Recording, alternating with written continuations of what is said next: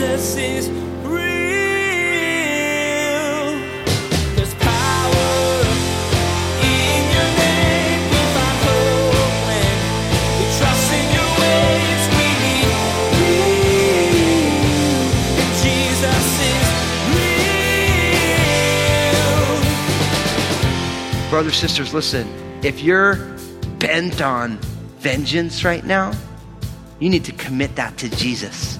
And you need to trust that the God who does all things well will be able to exact the vengeance necessary. But that's also why Jesus said we should pray for our enemies. Because how much better is it for God to save an enemy than it is for God to destroy an enemy? Revenge sounds great, doesn't it? When someone wrongs you, the first thought is typically how you can get back at them, how you can make them suffer like you did. But Pastor Daniel reminds you that this isn't what Christ has called you to. As a follower of Jesus and someone who wants to show him more accurately to the world, you need to be a person of peace. Jesus calls you to love your enemies and to even pray for them. Now, here's Pastor Daniel in Esther chapter 8 as he continues his message, Salvation.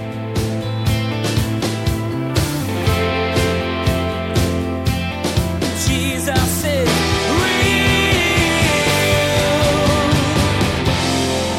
I think it's important to note at this point that our Bible tells us that we should be peacemakers, that we should live peaceably with all people when it's within our power. And I think we have to remember that in the world that we live in, because God wants us to make peace in every way possible. But when we can't, then God wants us to protect ourselves. Protecting ourselves and exacting vengeance are two different things, though, brothers and sisters. They're two different things. God's desire for us is that at all costs we try and make peace. But when we can't make peace, God wants us to protect ourselves, but not exact vengeance. Why? Because the Bible says, vengeance is whose? The Lord's. And you and I can live differently than other people by knowing the line to protect ourselves and not be vengeful, because we trust in a God who ultimately will repay. We don't have to exact vengeance because we trust that God will. And so it doesn't say they're allowed to go out and just kill whoever they want to because they almost got killed, and so now they're allowed to do whatever they want because they're just stinking hot mad. It's not that. They're allowed to protect themselves. And brothers and sisters, you're allowed to protect yourself. But you got to ask yourself, are you trying to exact vengeance from somebody? Did somebody hurt you and now you're bent on showing them how hurt you are? No matter what they did, their sin is theirs. Our sin is ours. Brothers, sisters, listen. If you're bent on vengeance right now, you need to commit that to Jesus. And you need to trust that the God who does all things well will be able to exact the vengeance necessary. But that's also why Jesus said we should pray for our enemies. Because how much better is it for God to save an enemy than it is for God to destroy an enemy? When God saves somebody who has wronged you, by God's grace, they become a family member. That's so much better than just destroying somebody who's hurt us. So much better. Why? Because God didn't destroy us when we were enemies of him. He hasn't done that. He has gone to extraordinary lengths to save us. The beauty of this is, with this decree, if nobody lifts a hand against the Jewish people, guess what? Nobody gets hurt. Like this whole crisis could be averted with absolutely nobody getting hurt at all. It's not going to happen that way, but nobody gets hurt. We have to make sure, brothers and sisters, that we are not men and women seeking to exact vengeance. And you have to say, Spirit of God, search my heart. Because you know what? It's like our hearts are pretty wicked, ain't they? Some of the stuff in our hearts just pretty messed up. And the beauty is God knows that our hearts are messed up. And God says, look, your heart is messed up, but by my Holy Spirit, I'm going to come and I'm going to convict you of it so that you bring it to me so that I can change your heart. See, we need to be aware of what's in there so that we can say, Lord, you see what's in there. Can you do a work here? And the Lord's like, yeah, I've been waiting for this. I'm a perfect heart surgeon. So if you got wickedness in your heart, and you do, because we all do, I definitely do, we just bring that stuff to the Lord. We say, Lord, I'm sorry. My heart, Lord, do the work you want to do in my heart. And the Lord's like, yes.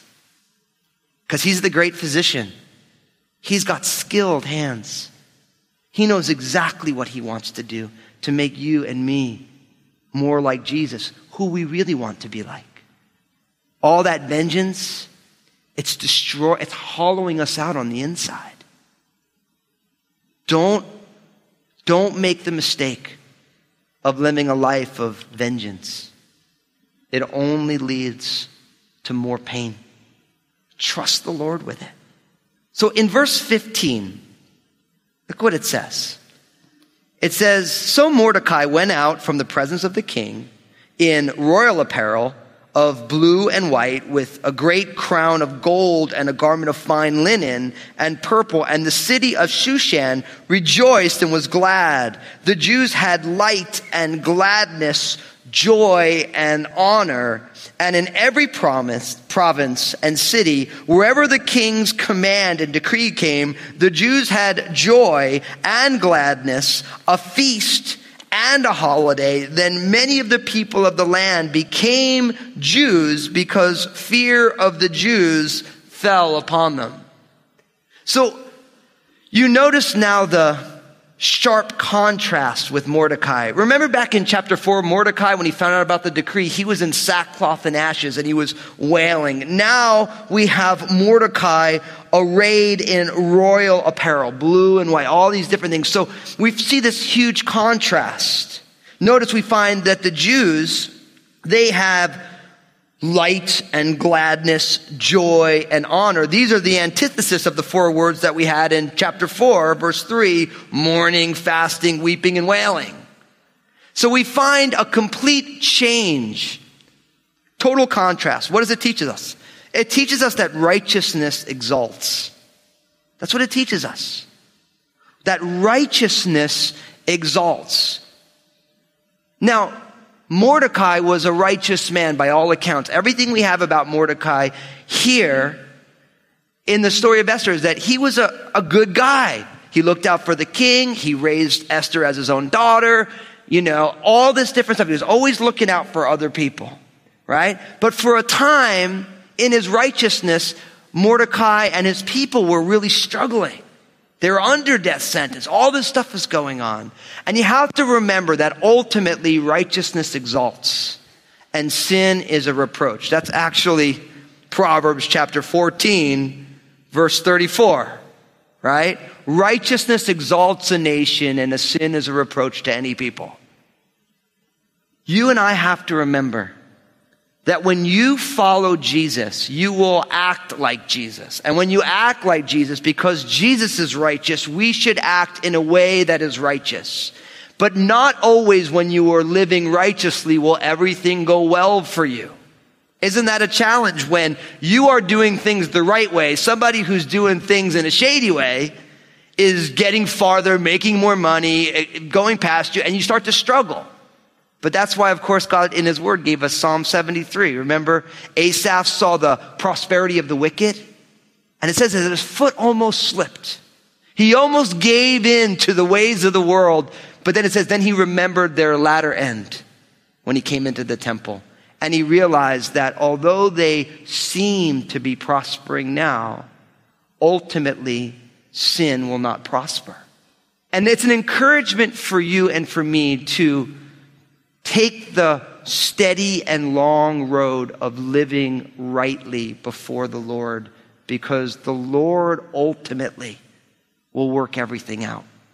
See, Mordecai in his righteousness, he could be like, Lord, I'm taking care of the king, and now he signs this decree against me and my people, and I'm trying to do everything right, and look at what's happening. And I believe some of you right now feel that way, like, I'm doing everything as best I understand by the Bible, and everything's falling apart. Listen, ultimately, righteousness will exalt. It will. But notice I say ultimately and not seemingly always. And that's where we struggle.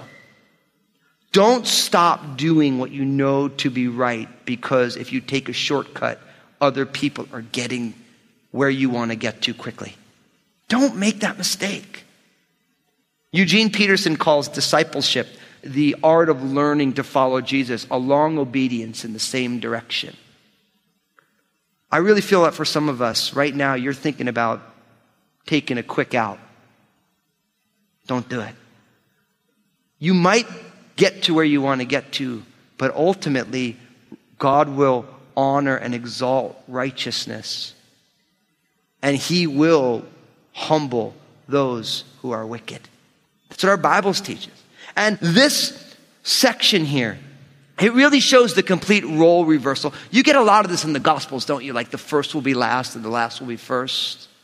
Take the lowest seat and then you'll get moved up. But if you take the high seat, you will be up. See, it's that upside down nature of the kingdom of God.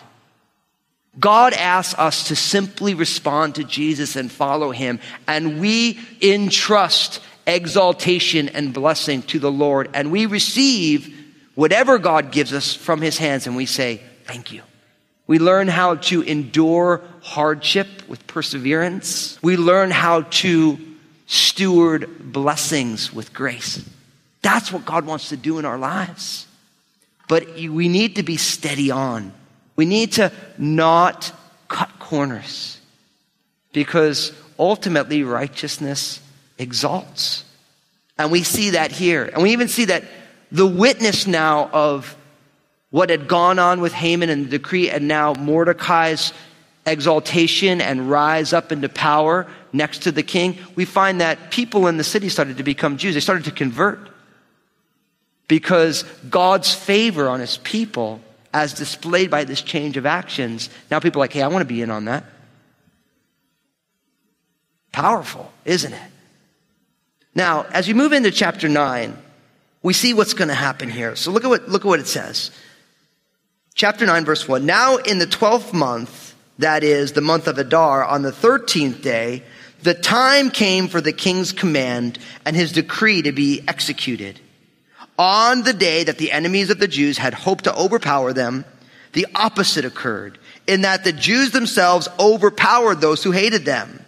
The Jews gathered together in their cities throughout all their provinces of King Ahasuerus to lay hands on those who sought their harm, and no one could withstand them, because fear of them fell upon all people. And all the officials of the provinces, the satraps and the governors, and all those doing the king's work helped the Jews, because the fear of Mordecai fell upon them. For Mordecai was great in the king's palace, and his fame spread throughout all the provinces, for this man Mordecai became increasingly prominent. Thus the Jews defeated all their enemies with the stroke of the sword, with slaughter and destruction, and did what they pleased with those who hated them. And in Shushan, the citadel, the Jews destroyed and killed 500 men. Also, Parshadatha, Dalphon, Ashpatha, Poratha, Adalia, Aridatha, Parmashta, I was going to say Parmesan anyway, Arisai,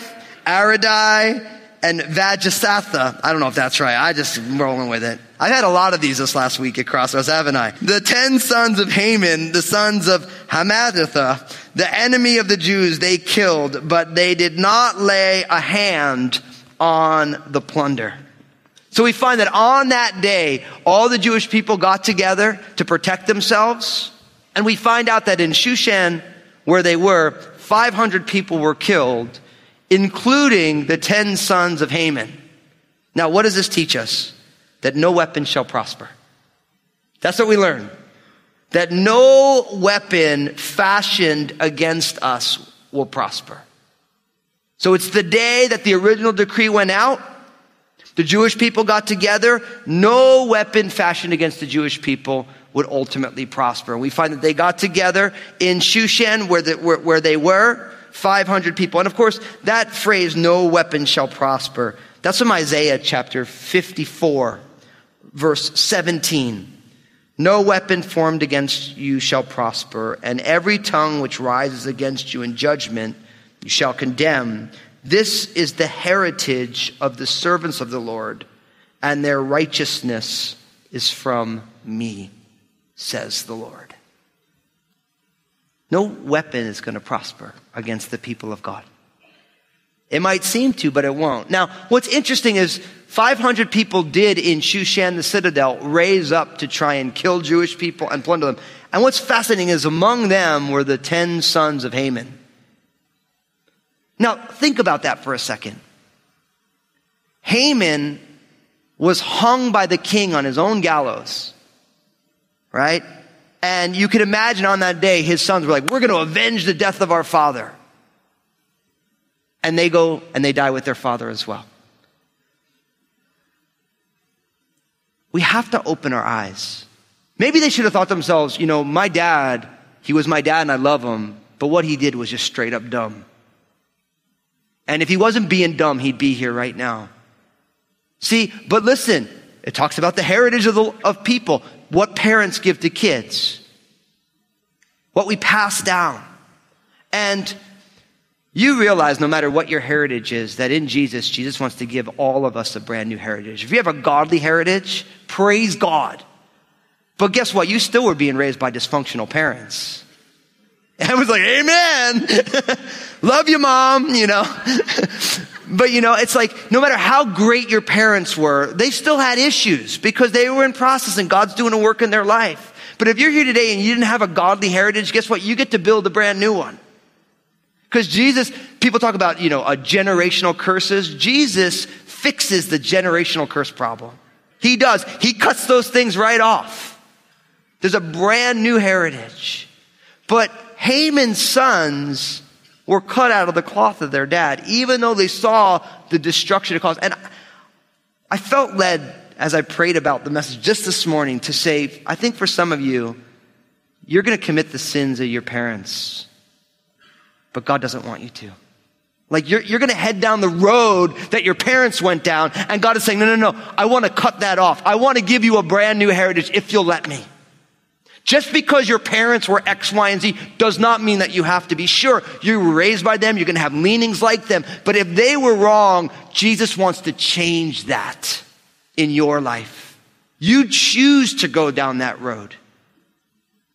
And I believe that for some of you right now, you're standing on the precipice, or maybe you're all the way into the sins of your parents, and God's saying, no, I want to cut that off, and I want to lead you in a more excellent way. And you have to come to Jesus, and you have to say, Lord, help me. You have to get people around you who will hold you accountable so that you don't have to be like what you didn't like in your parents.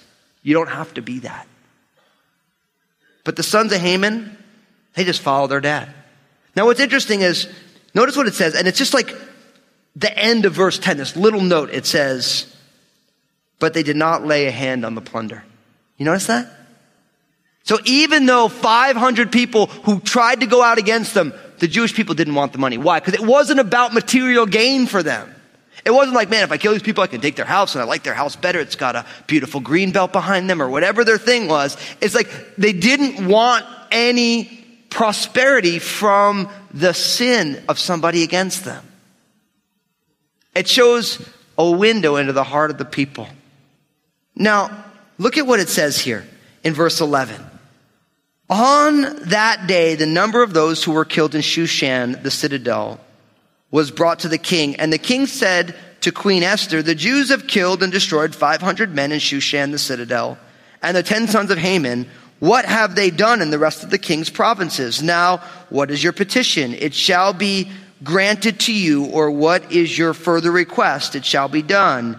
Then Esther said, if it pleases the king, let it be granted to the Jews who are in Shushan to do again tomorrow according to today's decree, and let Haman's 10 sons be hanged on the gallows. So the king commanded this to be done, and the decree was issued in Shushan, and they hanged Haman's 10 sons. And the Jews who were in Shushan gathered together again on the 14th day of the month of Adar and killed 300 men at Shushan, but they did not lay a hand on the plunder. And the remainder of the Jews in the king's provinces gathered together and protected their lives and the rest of their enemies and killed 75,000 of their enemies, but they did not lay a hand on the plunder. This was the 13th day of the month of Adar, and on the 14th of the month they rested and made it a day of feasting and gladness. So we find out on the 13th day of the month, when 500 people were killed in Shushan, the king and Esther get together, and the king says, okay, so 500 people. I wonder what happened in the rest of the provinces. What else can I do for you? And she says, can we do this again tomorrow? So she says, can we be vigilant tomorrow? Why? That's my point. You and I need to be vigilant. We need to be vigilant. See, the 13th day was the day when all the bad stuff was going to happen, but Esther realizes that, okay, we did good today, but guess what? Tomorrow may not be any easier. So can we protect ourselves again tomorrow? And we find out that they needed to. And brothers and sisters, I want to close with this. I think this is so important. You and I need to live our lives hyper-vigilantly. Because sometimes we have a victory, and if we let our guard down, then we have a crushing defeat. I mean, think about the children of Israel when they went into the promised land. Jericho was a great victory, followed right on the hills by the defeat at Ai. You know, oftentimes we have this great moment where we rise on up and we do great, and then we let our guard down, and then we get slapped around the next day. Because we think that yesterday's victory is going to ensure today's victory no matter what we do. And I think for a lot of us, especially as it relates to crisis, we make it through a crisis and then we let our guard down and then we get wiped out by the follow-up. How many of us did battle against a sin in Jesus' name and didn't end up hitting rock bottom only to let our guard down and slide down to rock bottom slowly anyway? Brothers and sisters, there is a battle for the heart of the people of God. It rages every day. It rages through every situation you find yourself in. Compromise and sin, desire not born out of the heart of God, but the depths of our own depravity. It's there. And you and I, we need to do battle and be vigilant. It's not like all of a sudden one day temptation takes the day off. It doesn't take the day off. It's not like Satan, who's the enemy of the souls of people. He does his most profound work within the hearts of the people of God, because those who aren't following Jesus, he's like, great, I got you where I want you. It doesn't matter how you're there or why you're there. You're exactly where I want you. I don't want you to worship the Lord. And I don't want you to be changed by Jesus Christ. I want you just the way you are. So know what he does? He goes full court press against the people of God. Jesus is There's plenty of wars waging around the world, but you're already in a battle, a spiritual battle. In today's message, Pastor Daniel reminded you that this battle is happening all around you. The enemy is fighting hard to take you away from God. You need to defend yourself against his advances. Be ready for the attacks that will come, and don't let him gain any ground. Hold fast to your Creator, the source of your salvation. Hey everybody, this is Pastor Daniel, and I want to be honest with you for a moment. Life is messy, and the hard reality is, if it isn't messy for you now, it will be, and it probably has been in the past. Did you know that you can still thrive in tough times? It's true, you can, but only through the power of Jesus. That's the purpose behind my book, Honestly. I want you to know how to keep living your best life in Jesus, no matter the circumstances of your life. You can find out more about it and get your own copy at JesusIsRealRadio.com. Next time on Jesus is Real Radio, Pastor Daniel will ask you to remember what amazing things God has done in your life. The events surrounding the Israelites' salvation in Esther's story are still celebrated today, and for a good reason. It's worth celebrating your Savior. Pastor Daniel will be encouraging you to regularly spend time reflecting on the goodness of your Creator and the love He has for you. There's more to come from Pastor Daniel's series, For Such a Time. please glance at the clock right now and make plans to join us again for another edition of Jesus is Real Radio.